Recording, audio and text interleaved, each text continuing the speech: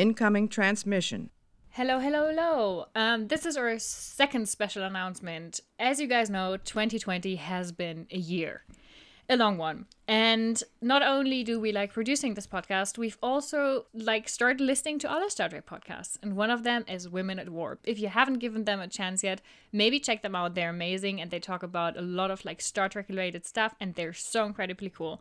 And one thing they did this year was talk about the best comfort episodes you or their listeners know in Star Trek. And we wanted to, because this is the copy and space of Deep Space Gay, we decided that we would love to adapt the idea and maybe ask you for your most comfort queer episode of Star Trek.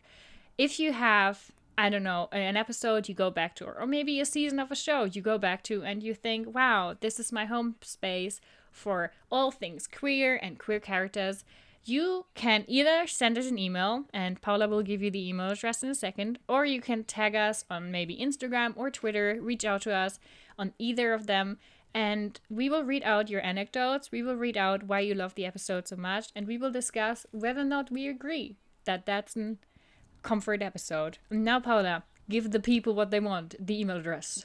Yes, so the email address you can reach us under is deep.space.gay@gmail.com. I'm gonna repeat it one more time. Our email address is deep.space.gay@gmail.com. So yes, if you want to send us your comfort episodes and if you want our opinions on them, and feel free to do so. We'll be very, very happy to hear from you as always. If you want to reach us in any other kind of way, if you want to start a discussion or whatnot, you can always also reach us under Instagram and Twitter. Our handle there is deep_space_gay. And yeah, we'll always be happy to interact with you and talk with you about just everything, really. It doesn't even have to be Star Trek or queer related. It can be anything. Yeah, you can ask Paula on opinions. You can ask me why I'm never ever on Instagram because life is a mess.